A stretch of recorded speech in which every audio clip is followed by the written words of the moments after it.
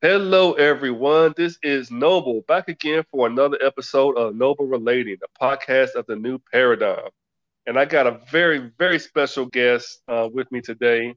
Somebody that I know through the grapevine that they kind of brought us together, and I'm really excited to have her on here, ladies and gentlemen. Welcome to my next guest, Kim. Say hi to the people, Kim.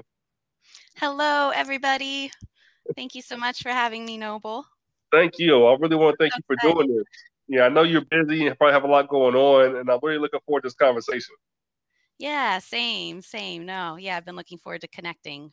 Yeah, so let's just start with the basics. Yeah. Where are you from? Like, what are you about? Like, give me some of your origin story. Okay, yeah. So I'm originally from Indiana, so small town, a Midwestern town. I was born in California, but only lived there till like second grade. So I pretty much grew up in Indiana, Mm-hmm. small town in the southern part of the state, right on the border to Illinois. Okay. And yeah, I was one of five children. I am the middle child of my Oh, family. uh-oh. So, right, I know I don't have the typical middle child syndrome, but Good. I Okay. was also the baby girl of the family. So I kind of got that more than the middle Mm-hmm. child stuff. But yeah, Okay. one of five kids. I grew up very Christian, kind of the perfect little Christian girl. Grew up Mm-hmm. going to church every week, leader in the Mm-hmm. youth group, teaching children's church. Like church was basically my life growing up. So in a nutshell, what my childhood was like, it was church. Yeah. Um, What's the yeah, denomination? it was just a first Christian church, so just evangelical Christian, Okay. basically. Okay. Yeah, so the Jesus is the way and the only way sort of thing. And honestly, like I think that background and where I came from with all that really um, ties into a bit of my journey and kind of where I'm at now with my relationships and my sexuality and all that. So Mm-hmm. yeah, grew up kind of the idolized perfect daughter, straight A's, doing Mm. all the things, in band, show choir, leading events, all the stuff. Went to college and had a little bit of an awakening. Went to a large liberal university in a bigger city and Okay. really expanded my view of things. And What yeah, college? what college? Uh-huh. Yeah, I went to Indiana University in Oh, Bloomington. so got it. Yeah, Okay. So it was like yeah, it was more diverse Hoosier. there, like more diverse people. Yes, Got it. definitely. Okay. Yeah, so that was kind of the start of like the evolution of that perfect little Christian girl of like going from that really closed Mm-hmm. minded kind of fits in everything's in my little bubble to that bubble being kind of burst and like super expanded. So I had a process of kind of leaving the church and Mm-hmm. growing a bit in my spirituality and trying to kind of redefine my relationship to the divine when I kind of strayed a bit from the traditional beliefs of the Christian church. Um, yeah, I got married when I was in college, but then got divorced like 2 years later because it was definitely Oh. that. Okay. I married the preacher's kid. It was like, this is what we're supposed to do. We're not allowed to live together and have sex and all that. So let's just get married so we can do all those things. um, so, so yeah, we did that, and that only lasted for a couple years, and then we both realized, we were just kids, and just really, there was a lot still left for us both, excuse me, to explore Mm-hmm. and to live. And so, yeah, by the time I was 22, I was graduating college, already divorced, moving back home, trying to figure out, what to do with my life, whole paradigm shift from Right. the beliefs I had when I grew up to where I am now. Right. Right. What was that transition like for you? Because I went through something similar. I was Mhm. raised, Southern Baptist, in West Virginia, Uh-huh. and I didn't have my like awakening really till I was around 30, but I was searching for it, and it was very painful for me. Like I almost died several times. Uh-huh. Um, I went through a lot of things with my family. Um, Mhm. what was that transition like for you? So I feel like you kind of like smoothed over. Was it easy or? No, it was actually really, really hard, and probably up till perhaps what I'm going through now was probably the hardest. time in my life just with disconnection from family and feeling like Hmm. I'm wanting to be me and pursue what I feel my authentic self wants to pursue, but I like in doing so, I'm letting down a bunch of people. And so when I came out to my family, so to speak, about my kind of shifts and beliefs, and that I shifted over to more of a universalist sort of worldview. And yeah, it didn't go over well. And even when I divorced my first husband, it didn't go over well. My friends and family didn't really understand. Like, he and I didn't have anything happen in our relationship. We literally just kind of like grew out of it. There was like no bad blood, like no cheating. Hmm. Well, I'll nix that last name. No physical cheating, but that led to some just kind of some emotional things, feeling like I have feelings for other people, kind of battling that. But Do you think yeah, do you think emotional cheating is a real thing? Like I have a hard time with that for some people. So do you you're consider right. like the emotional aspect of just like caring about other people or confiding in other people at that time that you Yeah. consider that bad I or think I think it depends on the type of confiding. If it is confiding in the sense of like, I have feelings for you, I don't know what to do with this because I'm with someone else, then yes, I think it is.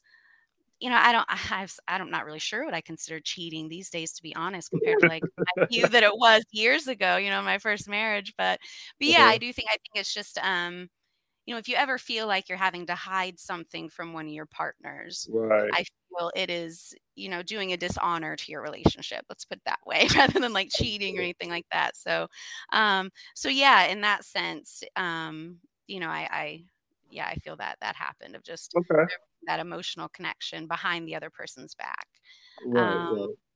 but yeah, when he and I got divorced, but we could still be friends and be amicable, no one really understood that. And it was of course, the Christian view of divorce is just like, don't get it, like it's Right. wrong, black and white, don't do it.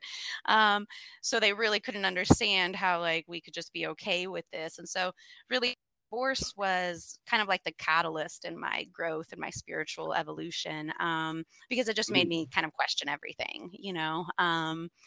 And so yeah, growing away from the church and having to talk to my parents about that and siblings and stuff, it was not taken well. Some felt that, of course, I'm just a sinner in need of saving, and I'm just, mm, off the path and need to come back to Jesus. And there's that aspect of it all. And then many were just genuinely hurt and even felt like I wasn't being authentic with them and was kind of like going through the motions, well, when I didn't really believe what I was saying I believed, that sort of thing. um, mm, but mm. I'm a people pleaser, so it's hard to I feel like I have to make everyone happy and have everyone's approval, so I have to manage that with being true to myself too. Right, right. That's a Yeah. lot to go through at 22. I know for me, oh Mhm. man, I would have been. Oh, I don't know how I would have handled that at at that age. Yeah, it was Yeah. tough. It was a big change, right? Everything from just the relationship to the religion to the family Mhm, stuff, everything. So I got divorced and moved back home and moved in with my best friend, and just mhm. kind of started a whole different life, and like a whole new Kim kind of emerged Right. after all that.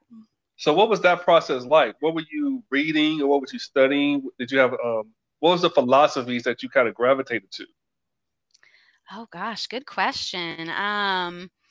I don't really recall any specific things I was reading at that time. It was more just trying to reconcile like the beliefs I had growing up and everything I was told was true, everything, in the church of how things work.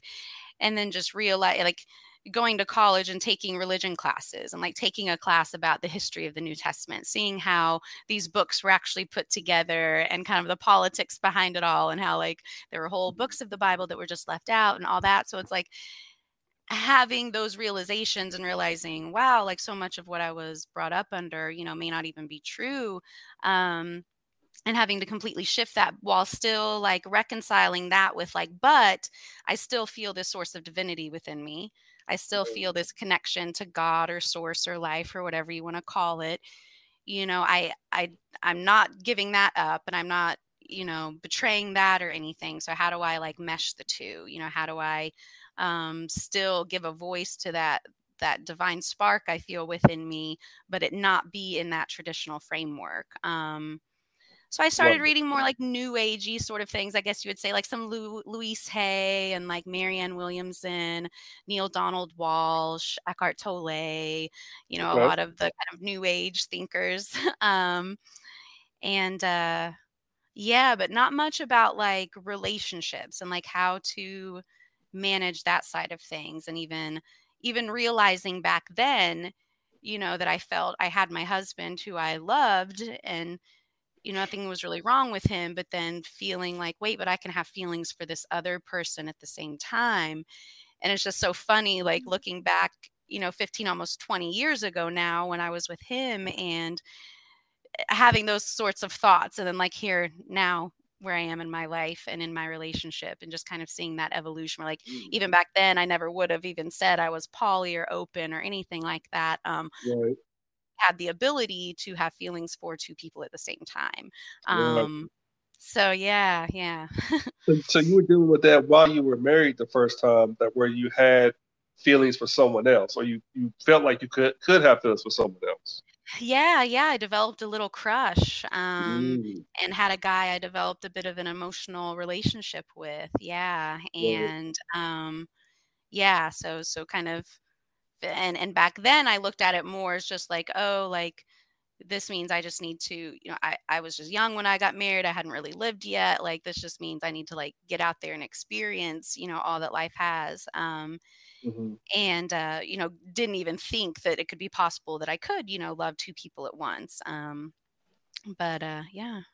Right.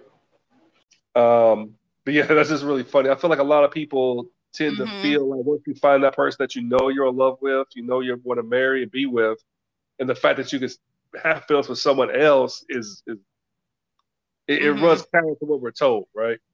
Right, right.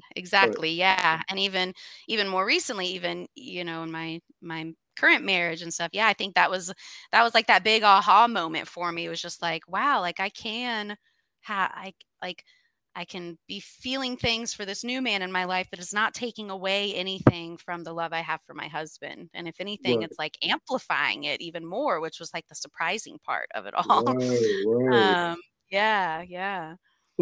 So this was 22 when you got divorced the first time from your first husband, correct? Yeah, 2022 or 23. I'm trying to So remember. did you? What were your feelings around marriage at that time? Were you jaded about married, or because obviously you got married again? Right. No, I was kind of done with it for a while. I was a little jaded for a bit. I was like, nope, not doing that again. I'm good.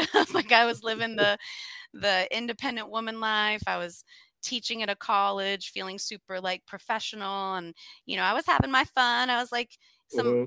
my party days, so to speak. Most kids party Right. in like high school and college. Well, I was like the, closed-minded perfect little girl who did nothing in high school and college. So my party years Mm. came like, 22 to 25.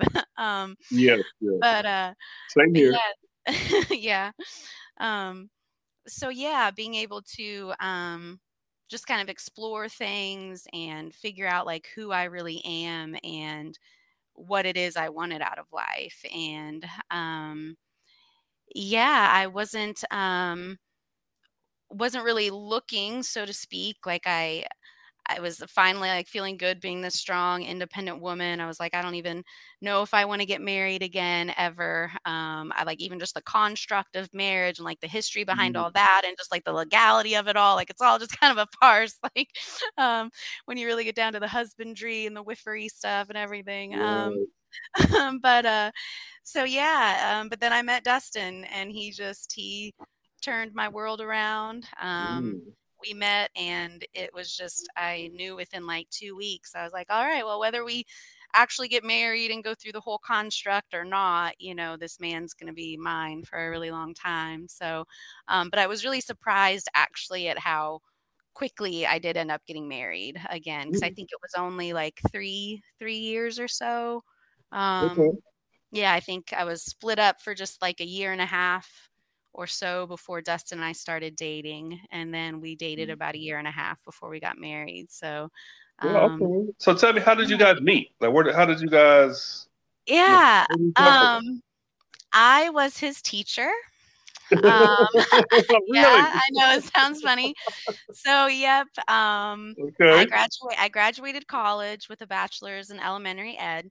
Didn't Uh-huh. get a teaching job right away, but was offered a position at the local community college, doing adjunct instructor stuff. So it was just like teaching a class or two a semester, not like a full time faculty, but it's like part time instructors.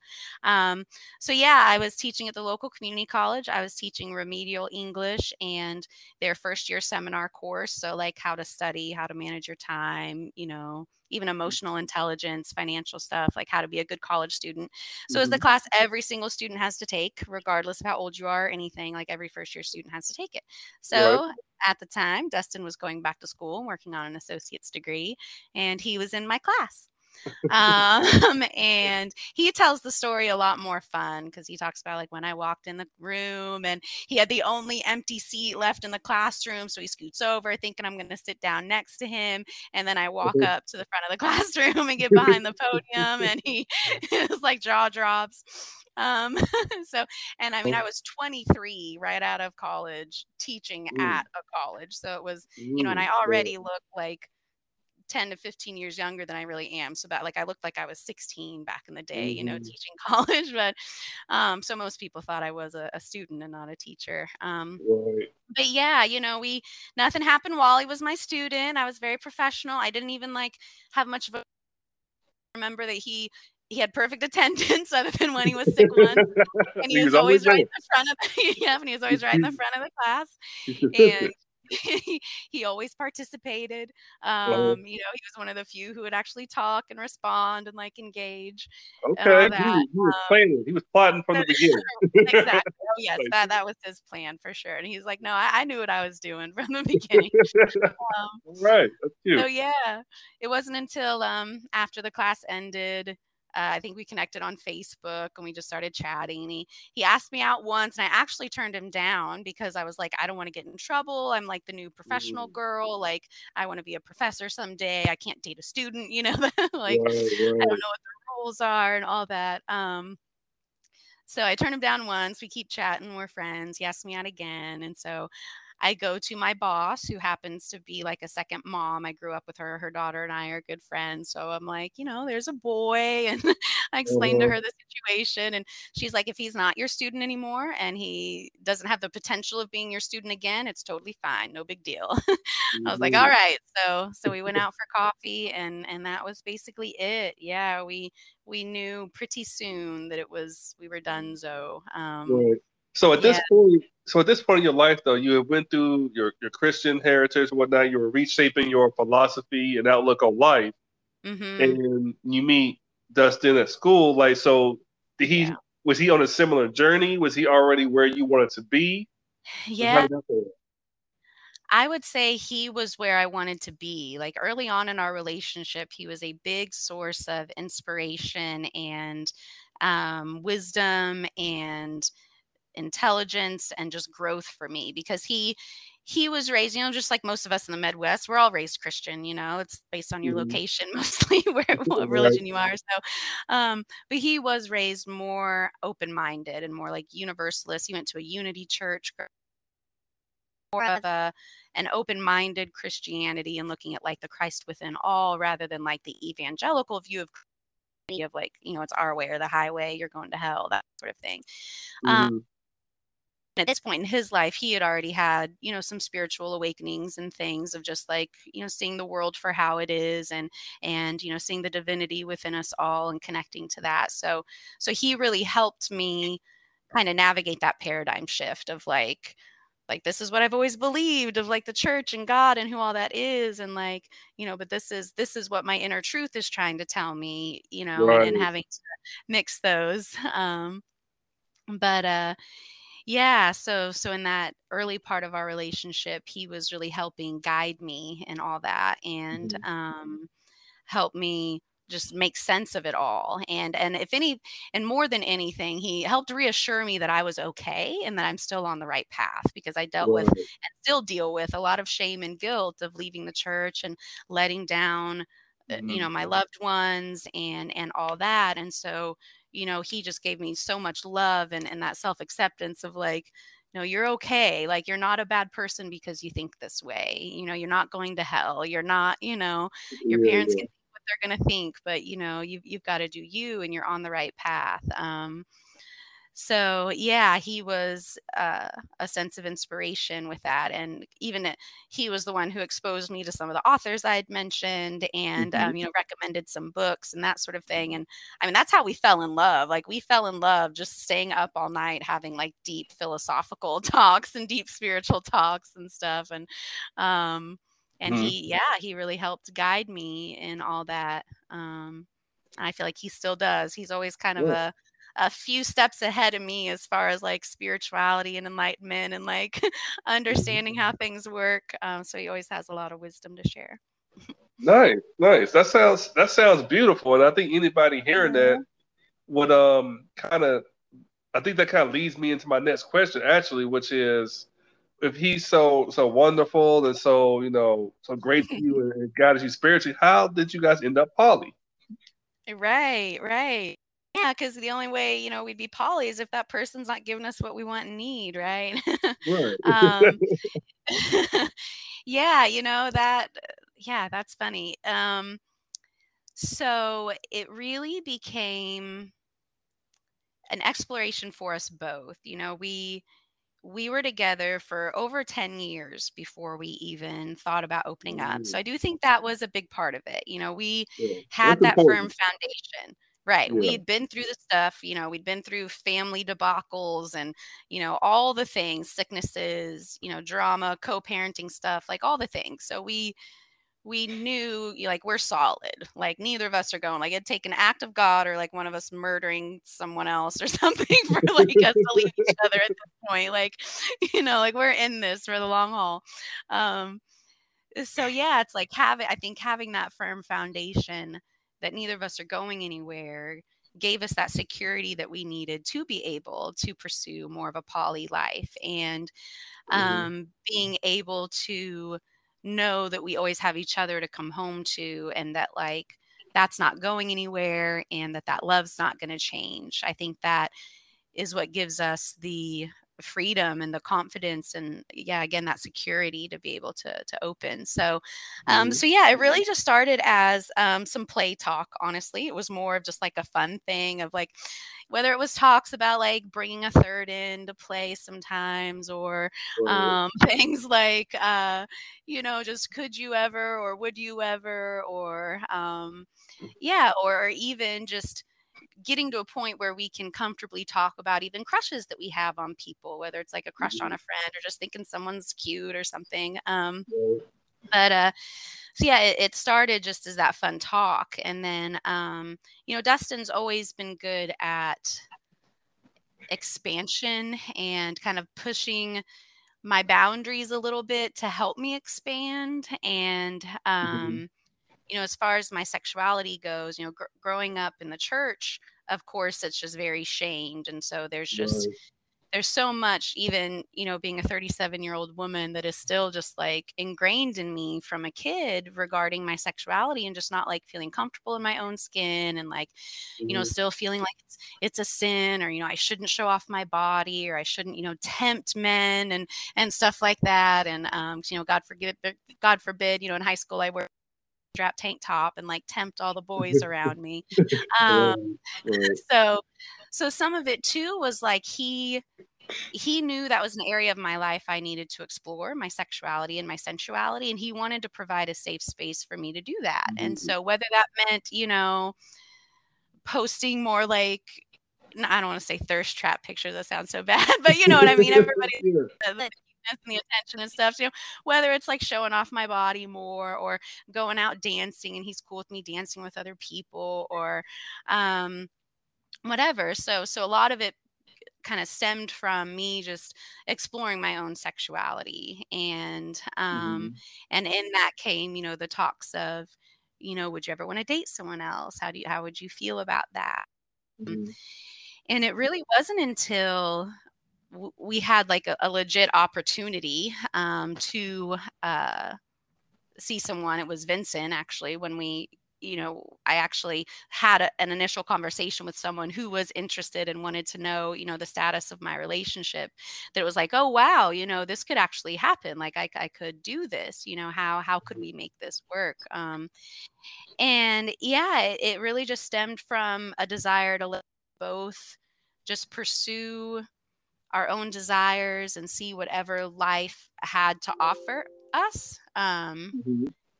And um, wanting to be able to embrace any of those organic opportunities that come up and not feel held back or stifled or anything. Mhm. Um, Did you yeah, guys so did you guys have like a structure to it? It seems very because the way you describe it seems very open, very free flowing. It right, sounds like yeah, you have very great communication. mhm. Yeah, we had to talk a lot, and Yeah, we still talk a lot, and I think yeah. that's, like, the number one key to making something like this work, I think, is that communication, aspect and being able to express to your partner how you're feeling in the sense of, like, whether it's your desires and something you want to experience or feelings you have for someone, or maybe even something, you just want to explore together, but just to have that open and honest conversation where you can be like the most vulnerable, like we can literally tell each other anything, and we've created a safe space within our relationship to do that. And Right. but in the beginning, we had rules, so to speak, of just Mhm. I don't want to just jump right into like and going on all these dates and being on Tinder and like all the things. um Right. how can we kind of ease into it? And so when we first opened up, we did kind of set some parameters, so to speak, of just like some and um, you know, just always communicating with each other, because it's like Mhm. we for me and Dustin, it's like this is something that we explore, and we've created that safe space to explore it. But and this might make us a little different than, what you would consider typical poly couple. Like, it still comes down to us, and I think we are more in line with that idea of, like, having, like, a primary and a secondary and that sort of thing, because, like, if Dustin were to come to me and say, "Look, I can't do this anymore, and I don't wanna be open. I wanna go back to monogamy and just focus," it's like, I would be okay with that, because it Mhm. still comes back to us. So it's like we've created this space where we can explore, and I think we'll always be open in the sense that, like, again, we've created just this safe space for us to talk and communicate in these sorts of ways and express these sorts of things, and they be, accepted and welcomed rather than shamed. Um, but yeah, I think it all just comes back to our relationship and who we are as a couple. And if either of us wanted to stop pursuing this, like, that would be okay. Um, yeah, I think I kind of went on a little tangent there. I don't remember No, what no, I question get was I you. was supposed to be talking about. No, I get you. But it did lead me into another question I wanted to ask was, how did you guys go about discovering the style of open relating or non-monogamy that you wanted to do? Because there's so many different ways of going about it, of being, polyamorous, polyandrous, open relating, swinging.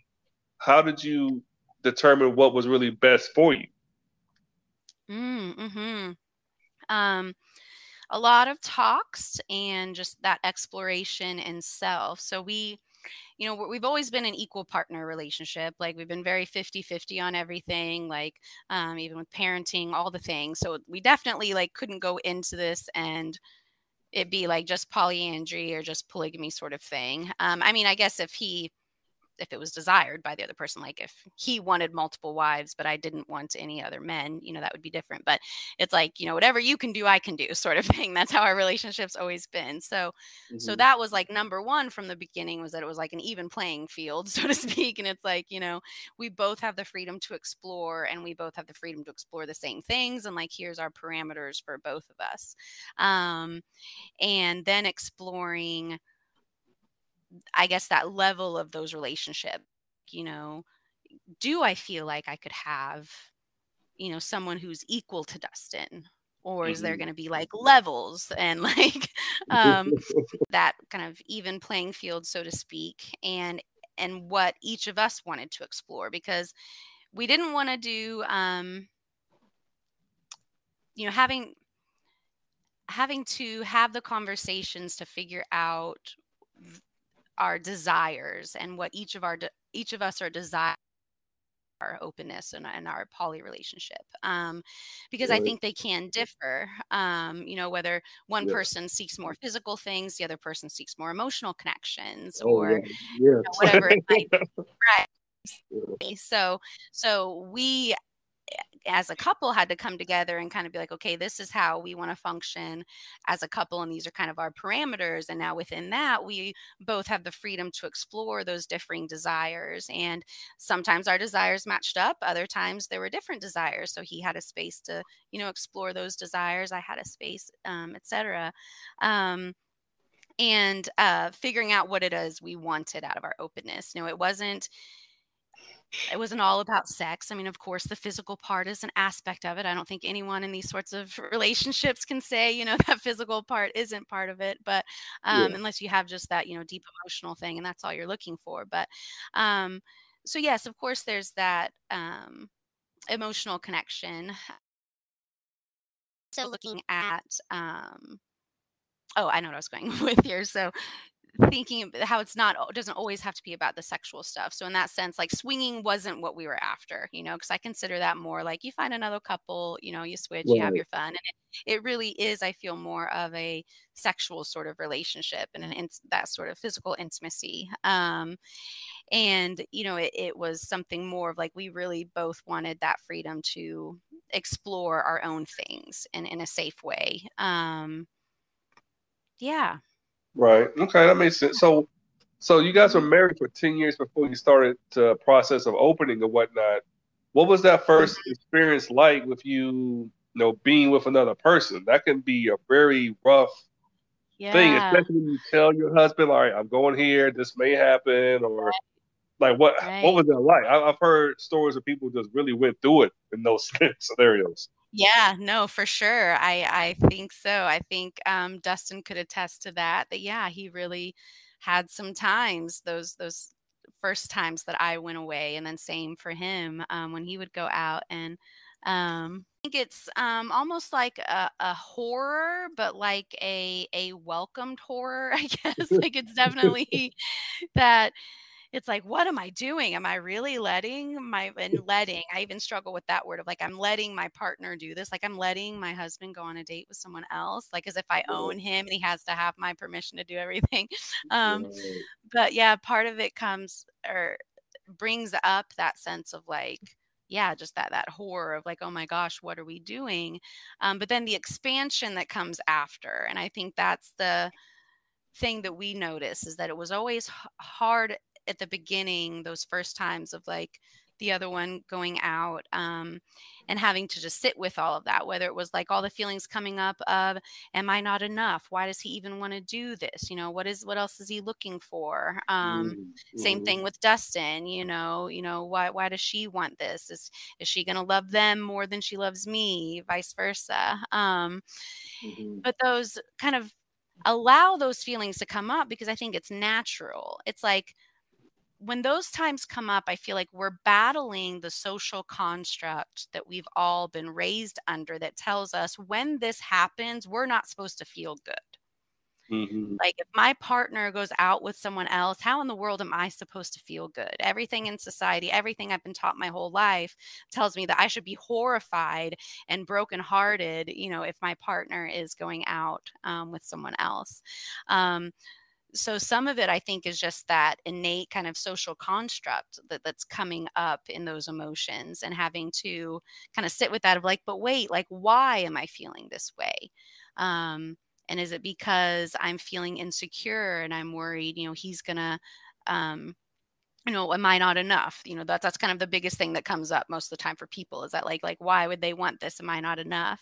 Right, right. And is are they going to have more fun than what we how much fun we can have? And all the comparisons, the physical stuff, the emotional stuff, everything. And So I feel it's natural for that stuff to come up, and we just have to look at why it comes up and really think about, like, what is this telling me? Like, this jealousy that's coming up, what is it telling me? Is it telling me like, hey, maybe he and I need to go on a date sometime soon? Like, maybe I'm actually Uh-huh. missing him a little bit, and maybe like we need to plan a date night together. Mhm. Or maybe I'm not feeling like we've had that emotional connection recently. And so that's why I'm a little jealous, so to speak, that he's going out with someone else, because I'm just desiring that connection. And then having to kind of shift that, those perspectives that do come up. Like, if we are just looking as like, no, I'm not supposed to like this, I'm supposed to be horrified right now. Like, can we shift that over into, can I be happy for my partner? Can I be excited for them that they're going out and they're doing Mhm. this? Can this whole act actually bring me joy and bring me pleasure? The idea of them going out and just enjoying life. Can I feel happy for them? And some of that is the compersion that people talk about, somewhat that opposite of jealousy, that you're actually excited about your partner going out, you're excited for them, happy for them. And so, yeah, I think as those feelings come up, you have to think about what it is they're trying to tell you, that you need to just Mhm. kind of look at, and looking at it as an opportunity to kind of root back down into your truth of who you are and why you're there, and like why you're Right. pursuing any of this. Like, Right.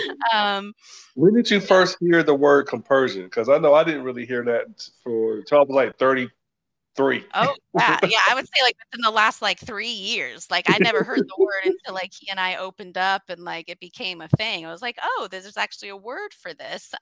What's Yeah. funny, I think I actually heard it one of the first times was through a friend of mine from my small town in Indiana, which, like, yes, even in my small town in Indiana, there are poly folks. So, like, it Really? is yeah, like, it is not, that uncommon, and I think that's what's just so great about Mm. all of us, and so many more people getting out there talking about all this, because like it's really not that uncommon Right. when you really get down to it. But yeah, I remember hearing one of them use the word before. um Mm. but I don't think it's yeah. very uncommon, but I think a lot of people don't talk about it or frame it in this way of poly. I think Right. I know in my household or my generation, if I listen to my aunts and uncles, they tell stories about things that were happening when they were younger.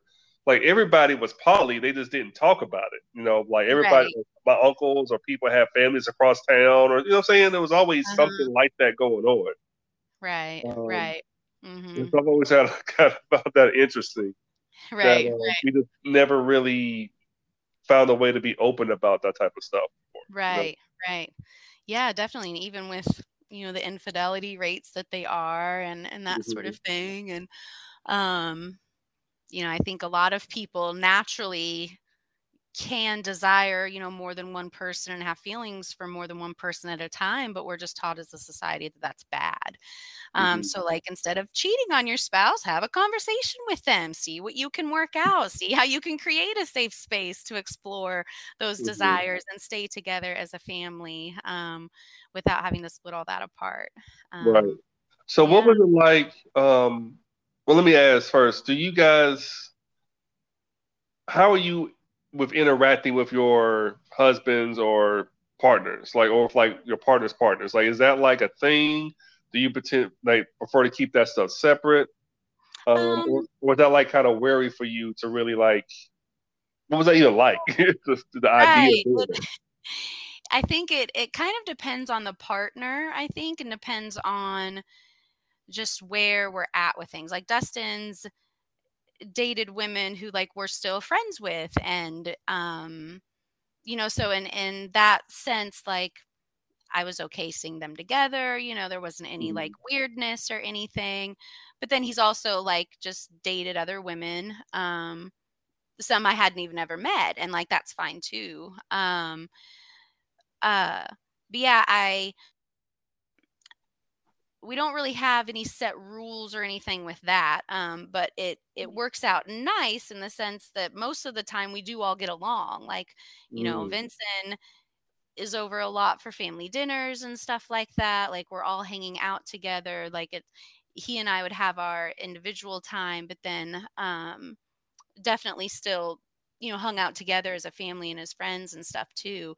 Um, so I think it just depends. I will admit that it's like I don't want to say I don't want to hear things because I don't mind, but it's like I'm a little more um hands off, I guess, or um yeah, I don't mind, or I don't care to not know. Like, it's not like, doesn't date other people, and like I don't care if I just never even meet the woman. Like, that's okay. Like, it's not like important to me that we have like some sort of big bond or anything like that. I mean, Right, right. of course, if like things got serious and that sort of thing, like sure, that's different. And I think that's what's different with us, because it's like we're not on like dating sites just dating random people. Normally the people we date are people we've met organically. Oftentimes they're even people like within our friend group, so there's that comfortability there. And there's never Mm, like any awkwardness normally.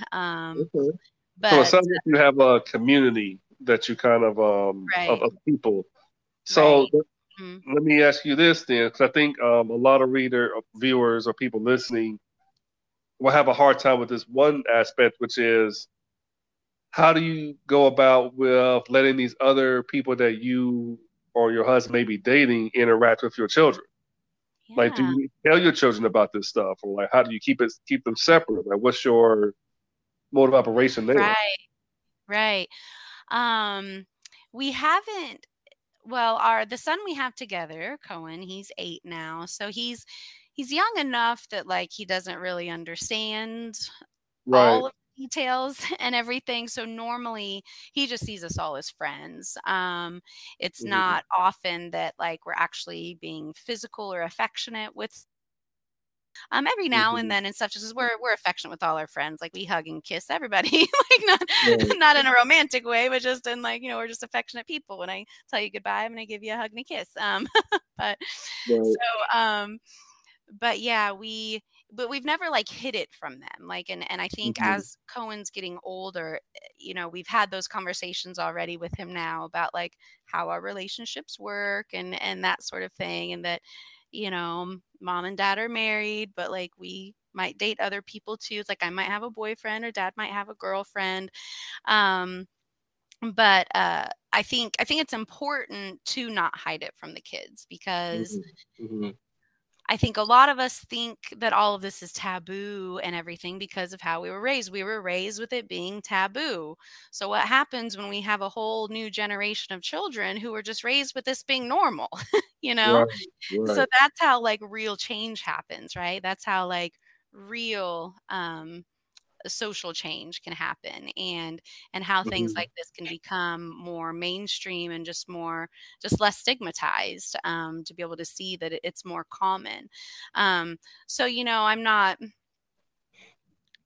saying like shove it in the kid's face by any means. I do think there's some tact and some good communication that has to happen. These kids, like, you need to have that communication with your child so they Right. Right. understand these other relationships you have, before they see you being affectionate with another human that's not their parent. Um, Hmm.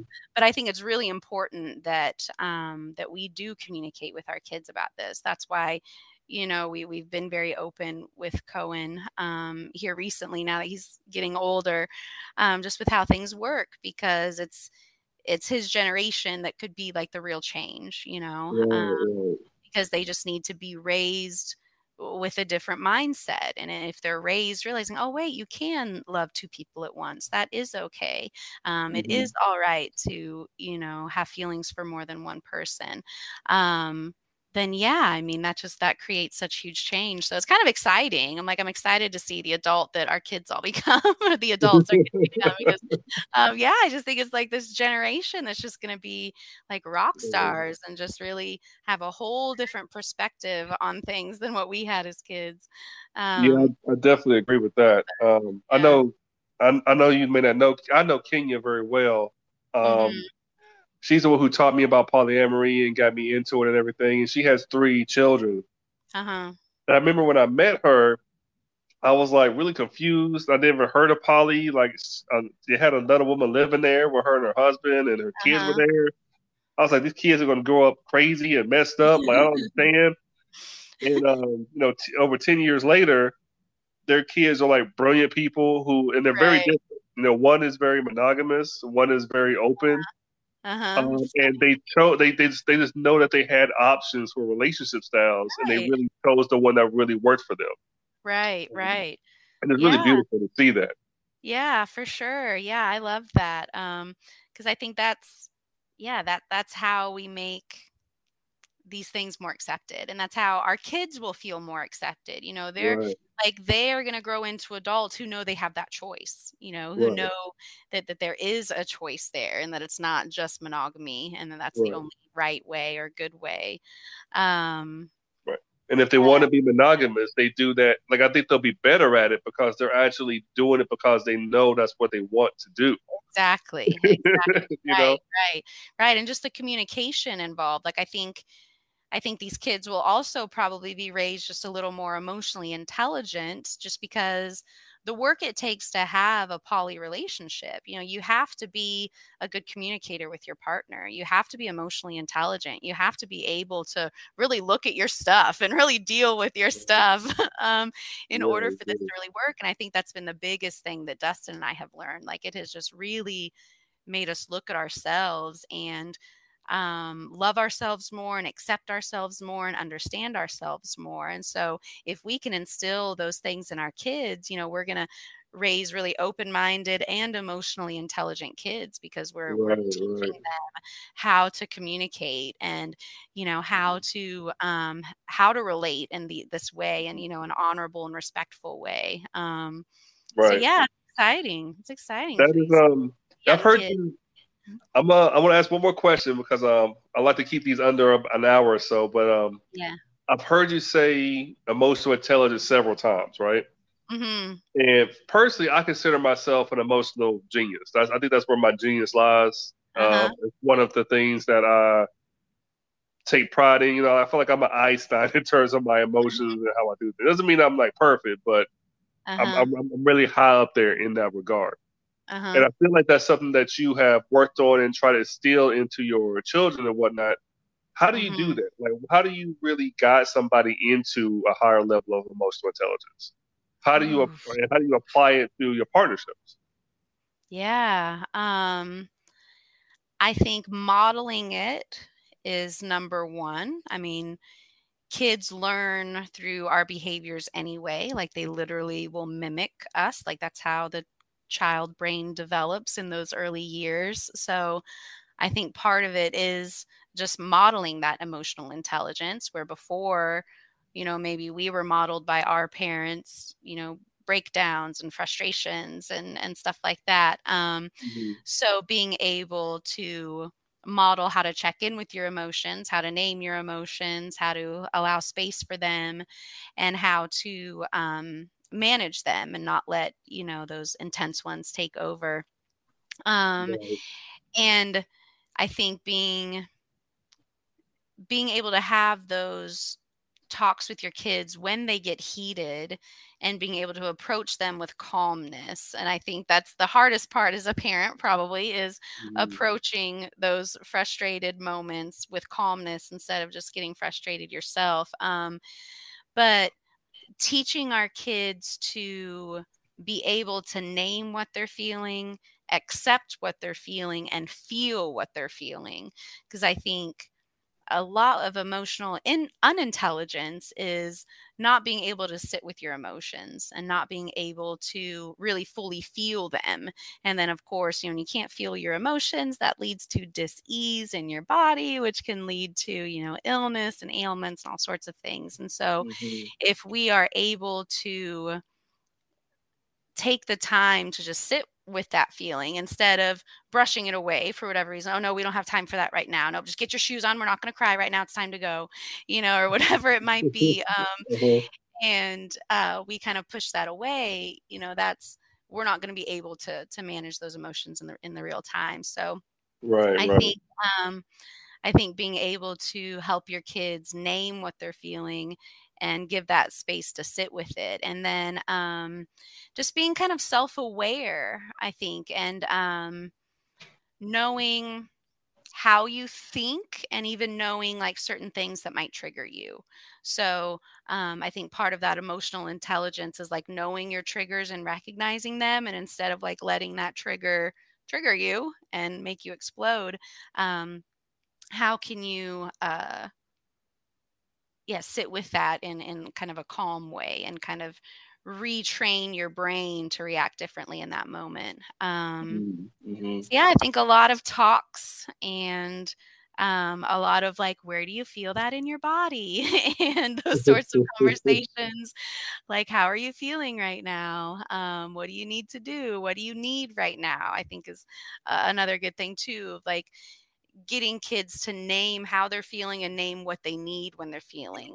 Like Mm-hmm. my son Cohen, he has no problem coming in and asking for a hug if he needs a hug. Or Mm-hmm. even if like I've already tucked him in and he's like he comes back in, he's like, I just need a little more love, and he just needs another extra hug. Um, or knowing that, in that moment of frustration, he's like, I need to get outside and sit on the grass. That's really going to help me a lot. And uh find what it is that helps you through those triggers. And yeah, how to just not figure out what that emotion is that normally controls you, and how to kind of rein that in so that it doesn't control you. Yeah, Um, it almost sounds like I feel like some people will hear that and it almost sounds like a pseudoscience. You know, right. For sure. For like sure. what? Like a fake it till you make it sort of thing. No. Yeah, like I wouldn't be Right. mad right now, but like I completely understand what you're saying. It's just communication. Yeah, I think it all just really comes down to that communication with the emotional Yeah, intelligence of like, and providing that safe space. We all, I mean, there's countless stories of kids not being able to express their true emotions because they're either afraid of their parents' reaction, or they just know that feeling's not going to be accepted, or their parents going to tell them to quit crying or to go to their room. Um, so I think being able to allow the space for all those emotions to come up, and that's how we manage our openness. The jealousy, it's like you have to name that feeling when it's coming up, hmm, coming from, what caused it, allow yourself to feel it, and then decide what you're going to do with it. Are you going to stay or upset, or are you going to work through that and focus on creating what it. right, um right. I feel a lot of people kind of yeah. get jealous as a default. Like it's just like that's what they're programmed to think that they're supposed to do. So that's what they do. Right, right. Yeah, Mhm. And could but that the stem from all of our, like, lack of self-love? If you fully unconditionally love yourself, what do you have to be jealous of? right, right, exactly, No. exactly. Like, if you fully love and accept yourself, you have nothing to be jealous of. Yeah, So if you know that you're worthy and you're loved and your partner, loves you and all that, then, yeah, you shouldn't have those feelings come up. But easier said than done, for sure. that. Well, Kim, I've really enjoyed this conversation. I really appreciate you coming on, doing this with me, and letting the world get to know you a little bit better. Thanks. Yeah, thanks, Noble. This was really fun. I'm glad that we have this opportunity. And yeah, thanks for letting me talk and ramble about everything. I love it. Yeah, I it's feel been like awesome. you're brilliant, really. And then one thing Yeah. before I go, I want to say is that like I've seen your pictures. We haven't met in person yet, and I'm just really Yeah. surprised that you're 37. Like you look like a lot younger. I was like, what? I know, I get that a lot. Yeah. Yeah, it used to be annoying in like my 20s when I would still get carded for everything. But now that I'm approaching 40, yeah, I'm like, no, this is nice. Please tell me that I look like I'm 20, please.